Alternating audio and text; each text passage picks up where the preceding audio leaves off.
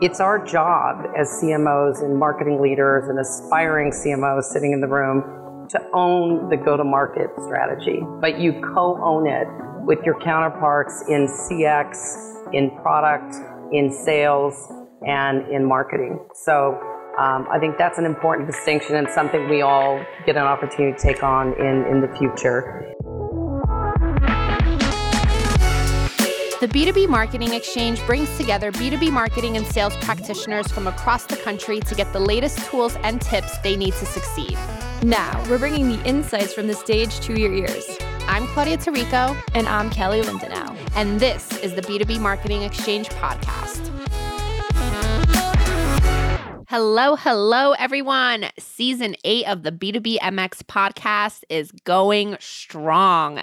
There were so many great sessions from our event a few months ago, so we're bringing it back to Scottsdale today to hear from some of the top CMOs in B2B. The CMO panels are honestly one of my favorite parts of B2B MX because they really give us that behind-the-scenes look at the priorities and challenges of marketing leaders. So this year's panel featured Karen Steele of Sendoso, Natalie Cunningham of Terminus, Brian Law of ZoomInfo, and Nate Skinner of Onfido. And these experts really dug into how they're handling the constant pressure to generate revenue and drive growth in our post-pandemic world. Yeah, man, I actually said this when I introduced this panel in Scottsdale, but CMOs' jobs are really hard. And it's evident that the role is constantly evolving and expanding, especially in this quote unquote looming recession. So let's dive right into this episode in 3, 2, 1. Great. Good afternoon. As we close the show, I hope you guys have all had a great few days. One of my favorite events of the year. I have the distinct pleasure, I'm Karen Steele, I have the distinct pleasure of moderating this panel, and I'll be chiming in from time to time. So I'm going to let each of the panelists do a quick introduction. Thank you, Claudia, for already stating our names and where we come from. I'm in a company called Sendoso. We've had a lot of activity here. It was a great event for us.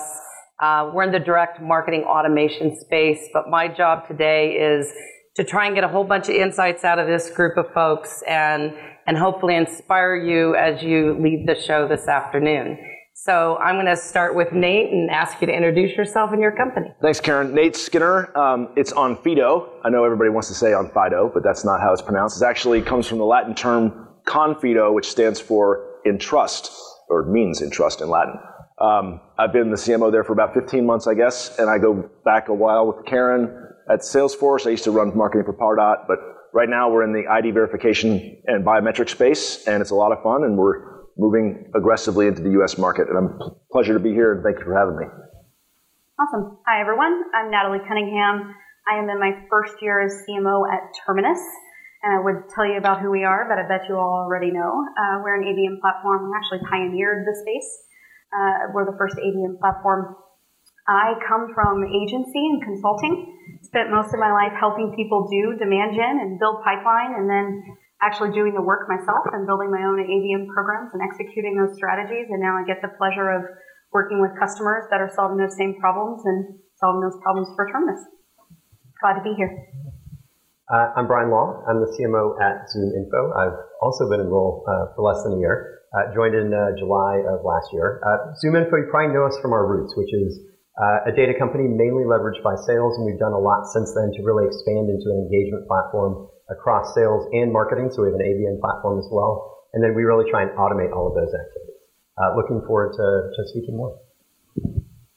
Excellent. So I'm going to pose some questions to the panel, and hopefully at the end, if there's any questions from the audience, we can address them. I'm going to be mindful of our time because I know we have a closing keynote coming after this. But obviously, we're all living in a changing world right now. And for all of us, whatever positions we're in marketing, I think the concept of it's not growth at all costs.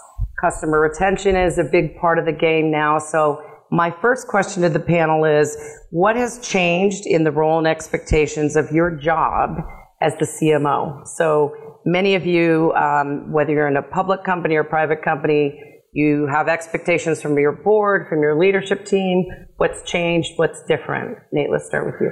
I mean, it's not so much changed, I think, but it's very much heightened is the need to be extremely efficient.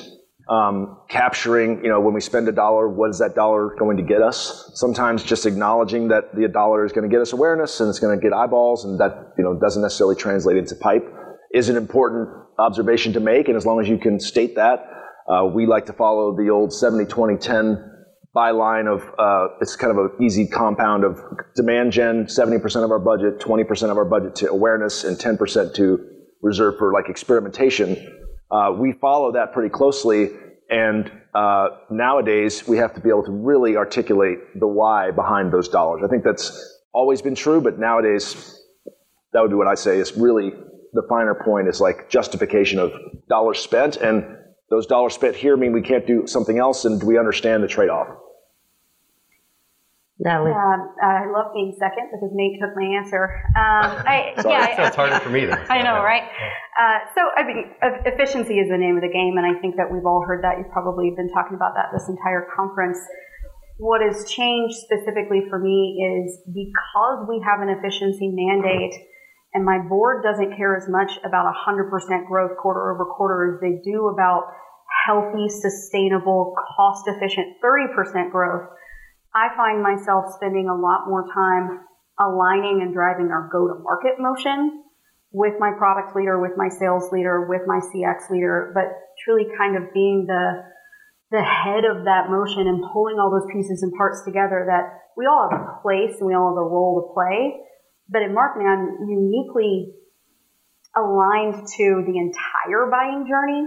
I care about what the product does. I need to have my finger on the pulse of what the market is doing. I need to understand the pre-sales journey and the post-sales journey. And so I've spent a lot of time in aligning those teams, and I've found the difference is where maybe 2 years ago I would have had to push for that. Today they're really craving more alignment and more direction for that group because all of us have to say no to things. We all have to get focused and prioritize, and having someone that can connect all of those dots is invaluable today. Similar answer. So this is my first CMO role. Came up through the demand gen side. Actually, most of my career was in strategy, both consulting and inside. But when I was preparing for this role, and I was talking to lots of people and doing lots of different interviews, it seemed that it was always sort of three buckets that potential CEOs were looking for. They were looking for demand gen, they were looking for someone who was more sort of brand awareness, or someone who was more on product marketing side. And I would say there's sort of been a broader trend, in the Wall Street Journal put out an article about this maybe a month ago, that was saying demand gen has to be one of the things that you can do well. It used to be, you'd be strong in one and hopefully you'd rely on parts of your team to get stuff done. That is really, really critical. I'd say the second thing is, and I really love the book How Brands Grow on the Ehrenberg Bass Institute that talks about this concept of mental availability, and that's really, really key to drive further growth. That is really important too, but if you can't try and demonstrate that value in a quantifiable way, it's going to be really tough for you to get the investment that you need. And that is a CMO, but it's also bad for your organization because that's what's really going to be required for long-term growth. And then I think the sort of the piece that you also hit on is that tight integration between sales and marketing, and thinking holistically about the customer journey in those two pieces, but also across customer experience is critical because that's where you're going to find a lot of the efficiencies that you won't find just looking at individual silos. Yeah, great commentary. I think, if I could just summarize some of the things you've heard, I think efficiency is the name of the game. Yes, we're all being budget conscious, but I think the customer is more important than ever. So one of the things I loved about, I think, what you heard from all the panelists here is that it's our job as CMOs and marketing leaders and aspiring CMOs sitting in the room to own the go-to-market strategy, but you co-own it with your counterparts in CX, in product, in sales, and in marketing. So I think that's an important distinction and something we all get an opportunity to take on in the future. So just thinking about your own business, we all have very different businesses here. What are some of the new strategies that you're either deploying currently or considering deploying, given everything that's going on in the market around you? We'll start with you, Nate. You want to start with me again? Yep. No, I'm scared. I'm going to steal you. No, go for it. Go for it. what are some of the new strategies? Yes. So I think a lot of this is related to kind of what Brian said. I mean, and what you said as well, Natalie. It's the efficiencies drive creativity. It shouldn't, because we're trying to be efficient and we're trying to manage every dollar we spend as effectively as we can and drive demand, does not mean we shouldn't explore creative ways of doing things to stand out and differentiate. And actually, a big challenge for most of you, I think, especially in the marketing and B2B marketing space, is differentiating what you have to say for the buyer that you're trying to reach. And so some of the strategies we're using to do that kind of differentiation, I think we were talking about this at the rooftop party with somebody there, out of home billboards versus what used to only be digital or display. We experimented with a VR headset when I was at Pardot. It's like teaching people how to use the product in a way that they had never done before. Some of ultimately the strategies that we're deploying right now are creative and different, while at the same time being extremely measurable. And so we can determine quickly if it's working or not working, and shut it off if it isn't, and turn it up if it does. That's really the way I'd summarize that. I don't know what do you think, Natalie? I'm going to have a different one. Yay. So it's great. Well, although I agree with that, and we're doing some of those things ourselves, the big difference at Terminus Marketing, and of course I talk to our customers all the time, and then they're probably doing way cooler stuff than we are, but the big difference we're seeing in our strategies right now is actually getting back to the basics. And what I don't mean is getting back to your demand gen playbook from 2015. I actually mean getting back to the basics of why we all got into marketing, which is about telling stories, in particular compelling stories, to humans that then make a purchase decision. And so when I ask my team to do less better, and we say, stop focusing on activity, instead I want you to focus on impact, that means every ad that we put out, every piece of content we create, every page of our website needs to tell a differentiated and compelling story, or we're just focused on activity. We're just checking boxes to get stuff done. And that's really changed the way we look at our priorities in any given week, how many campaigns and programs we do. We're getting deeper and more differentiated in our content, and maybe putting out less ads or maybe putting out less campaigns, but they have a bigger impact because we actually have something to say. I'm going to be a contrarian. So something I find really fascinating is understanding how our brains work and how that plays a role within marketing. And there's a decent amount of research that shows that the most effective way to actually approach marketing is understanding people's mental structures, the memories that they have, and trying to tap into those so that you're actually then attaching your brand into sort of pre-existing memories that folks have. And so I would say one of the things that I'm excited is becoming maybe more of a focus is this difference between being distinctive and differentiated. So I think we naturally think we want to be differentiated. And in fact, there's a decent amount of research that shows that people think about us in the same way that they think about Terminus within the marketing space, although not entirely true because most people don't think about us in the marketing space yet. And that really what you want to do is you want to stand out and you want to be memorable. And so I think that type of research is starting to become more at the forefront of how we do marketing, and particularly in B2B, it's been in B2C for a while. So I think that's a great input change. And then in terms of the ways that we go to marketing, I do think there's much more of a focus of how do you start with the customer and the experience that they want to work with, and then back into the marketing that you're doing, rather than, hey, I'm going to send an email and I'm going to send a display ad, and hopefully they're somewhat the same, and then sales is probably having a completely different conversation. And so I do think that's becoming more of a priority as well, and it also ties into the efficiency component. Love this. So if I were to summarize again, I think experimentation is critical. Some of the newer technologies, Nate mentioned some of those. Storytelling, getting more personal, more human. People buy from people. As marketers, at the end of the day, we have to remember people don't necessarily buy from vendors or companies. They buy from human beings. So creating those personal moments are super important. I'm going to throw another question out there that I think is probably top of mind for this audience. And I'm going to do a little bit of sort of rapid fire for all of you, and we can start at the end, actually, this time. But top 3 metrics that you measure. So as a business, and I think as much as possible for us, the way that we can align with sales puts us in a better spot, because if you start with what sales cares about, it's easier to try and influence them. So they care the most on a monthly basis on ACV. And so that is sort of the primary metric that we're trying to drive towards. Then sort of secondarily, pipeline is sort of the next most important thing to sales, so we then think through that. And then sort of an important ratio for us is the efficiency between sort of the handoff between marketing, our SDR team, which is part of sales, and then the sales team. And so we're looking at that efficiency that we're driving through sort of that connected group. And we tend to look at it as sort of an ACV per MQL or potentially ACV per demo is the way that we think about it. Are we going this direction? Okay. Yep, we are. The first one I measured is actually NRR. And we're looking at that with breakdowns between those that had some sort of meaningful engagement with, they were in a target account program, or they had meaningful engagement with a piece of content or a set of things over a period of time, and we saw a lift in those accounts that had that engagement. So we're doing sort of a comparison metric. But overall, just as a starting point, I guess, I measure our marketing team on business metrics. We don't have our own separate metrics that are at the business reporting level. So like our revenue target is the company revenue target. Our pipeline target is the company pipeline target. Our DRR target is the company DRR target. Marketing should touch and influence and impact every single piece of that puzzle if we're doing our jobs well. So NRR, is the first one I watch. And then we do look at pipeline efficiency, but again, I'm looking at it across all channels of pipe source. Whether that we do still have things that come in inbound. I'm an ABM company. We do that too. But people come to us inbound. And then we also watch our channel motions through that. So I'm looking at pipe efficiency. And then my third one that I'm looking at consistently is close rate.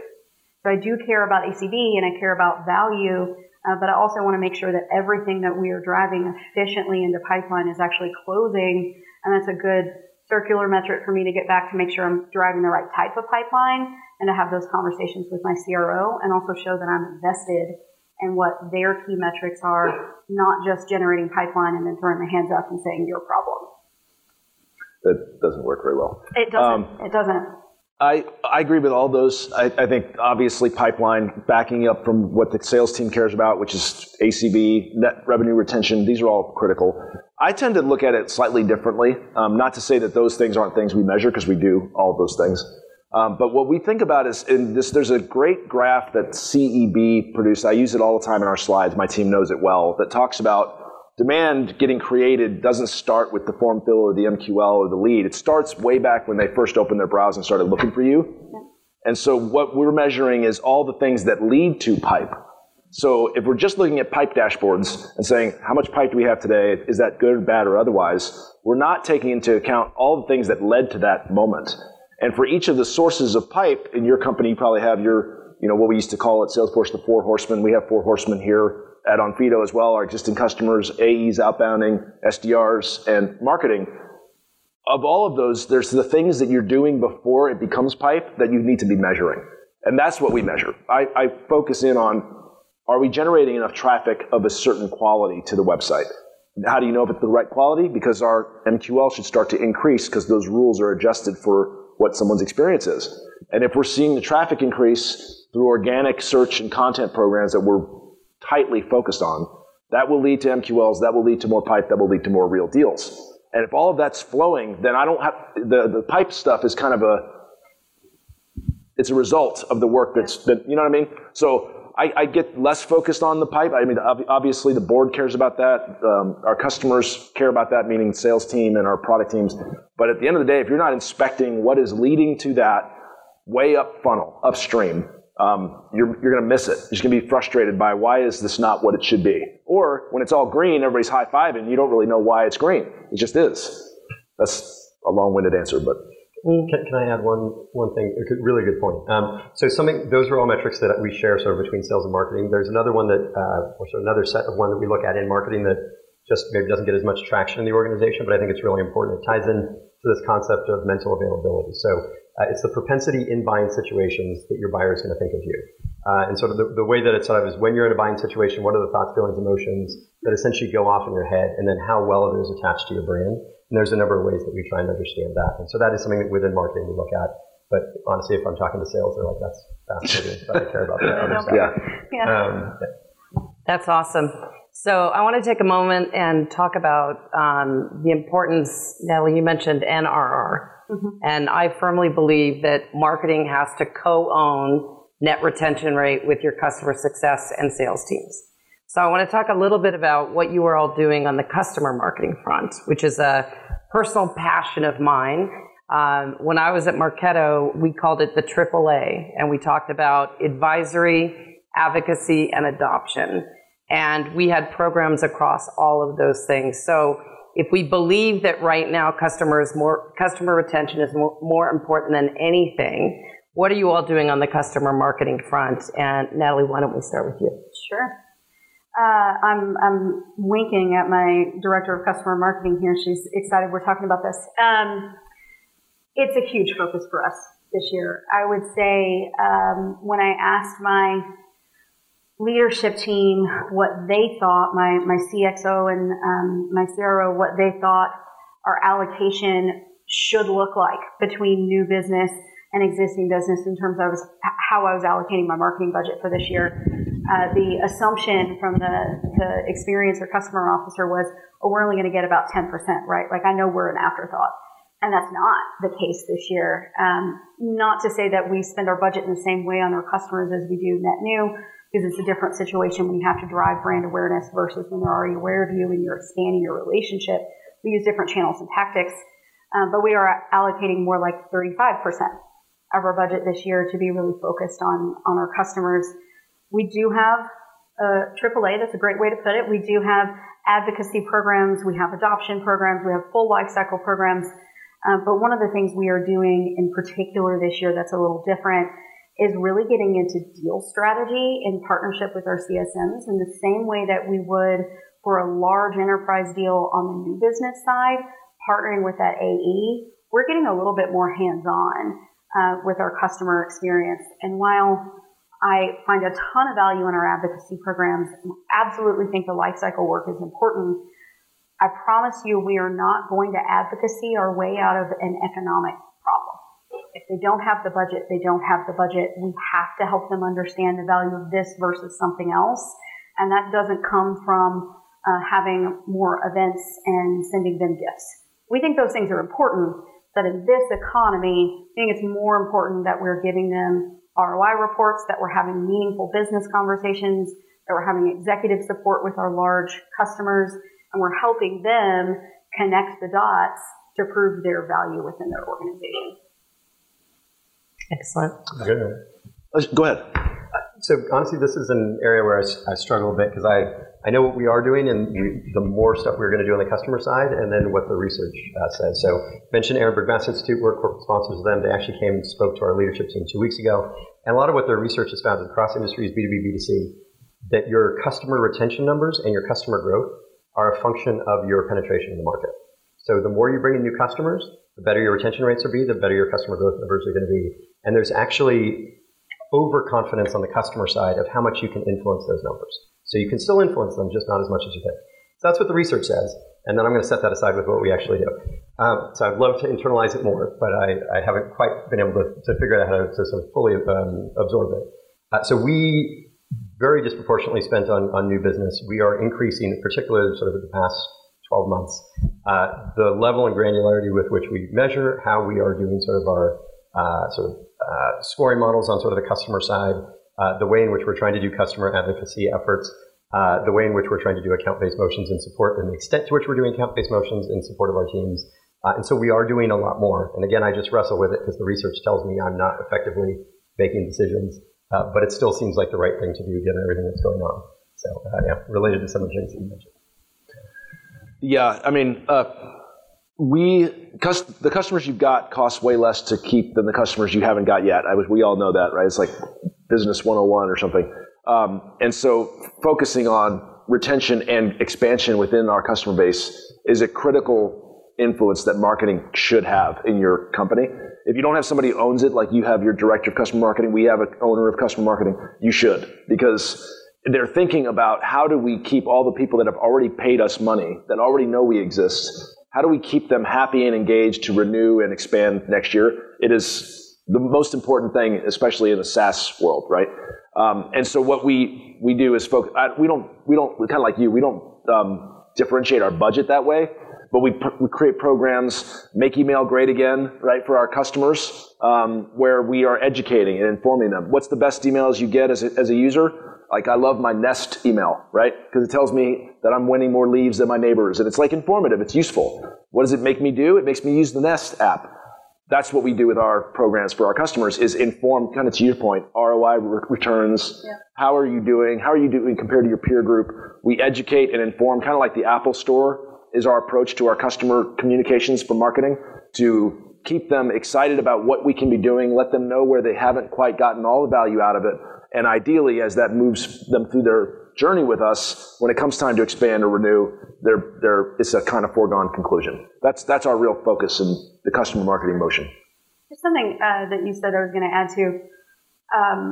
I love what you were saying about email and actually providing them value with those things that you send out. Something that we've been talking about a lot this year with our customer marketing is really creating I'm going to say community with a lowercase c.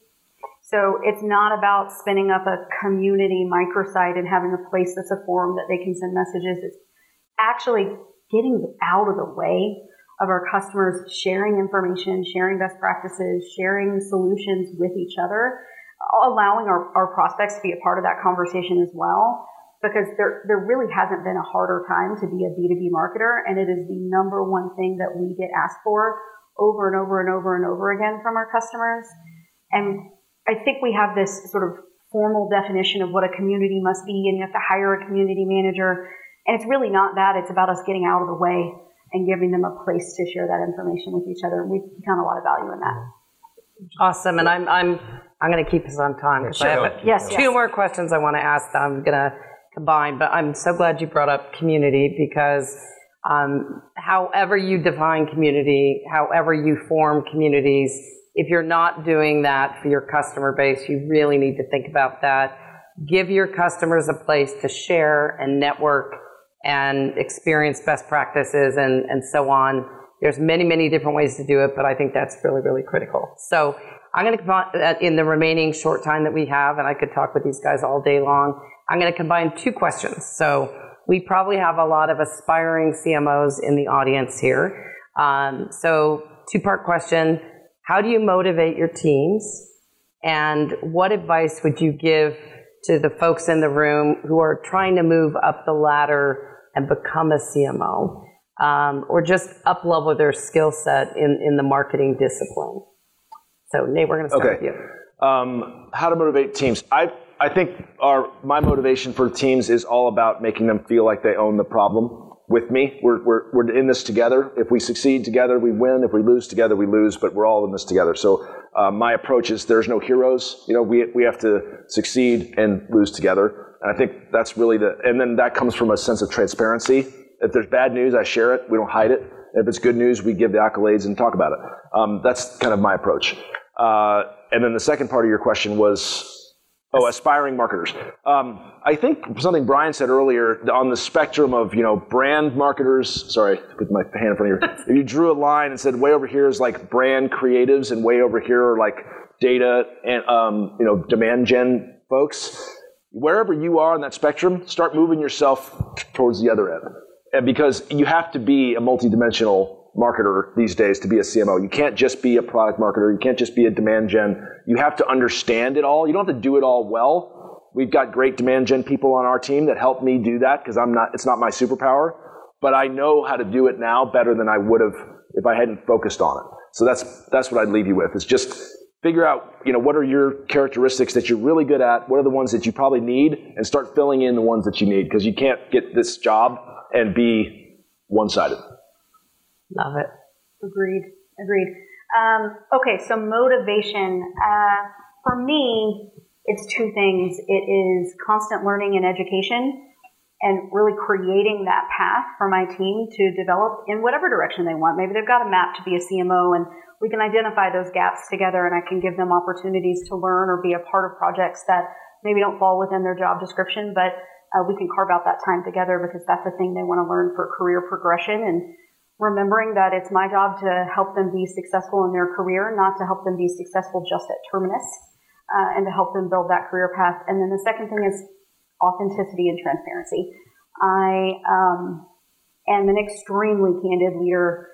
I tell our team the good news, the bad news, just like you said, good news, bad news, with as much context as I possibly can. And some of that sort of leads into my answer to advice for aspiring CMOs, which is learn the business, not just fill in the gaps in the marketing org. I agree with that entirely, but look outside of marketing. Start understanding financial metrics. If you don't understand the financial metrics, get time with your FP&A manager. Get time with your CFO. I promise they'll be excited to talk to you for a marketer that actually wants to talk about finance. Get to know the sales metrics. You probably know them better than a lot of the other parts of the organization, but really understand their reality, understand what it's like to work in a sales position and hire salespeople. You need to be able to align with your CRO, and if you don't know his world, you can't do that. Same thing on the CXO side, right? So your customer org or your experience org. Get to know the rest of the business, because marketing really is the glue, when done well, that connects a lot of the dots across not just the go-to-market, but also the internal org, because often we own that employee brand as well. Step outside of marketing. You don't live on an island. Get to know the rest of the business. And if you don't do anything else, learn the financial metrics. And awesome. Brian. 20 seconds, I'll do the second one. So agree with everything that you said, you both said. I'd say the additional piece is just be inquisitive and learn how to become good at being inquisitive. Because yes, you definitely should take on areas that are outside of your scope. But whether it's in or outside of your organization, you're never going to know anything, and you need to figure out how to ask the right questions so you can make useful decisions. That's a great suggestion. Yeah, so I know we're out of time. I'll just add my pieces of commentary. Love everything the panel said. There's a famous quote from Eleanor Roosevelt, which is, do one thing every day that scares you. And I try and live that as a marketer. And part of that is the learning that people talked about. Get close to the product team too. Learn your product, know the technology. Don't be afraid to get involved in the product piece. Your go-to-market strategy will fail if you don't know your product well. So great panel, great thoughts and advice from this amazing, esteemed group of people. Thank you for joining me today, and thank you all for your time.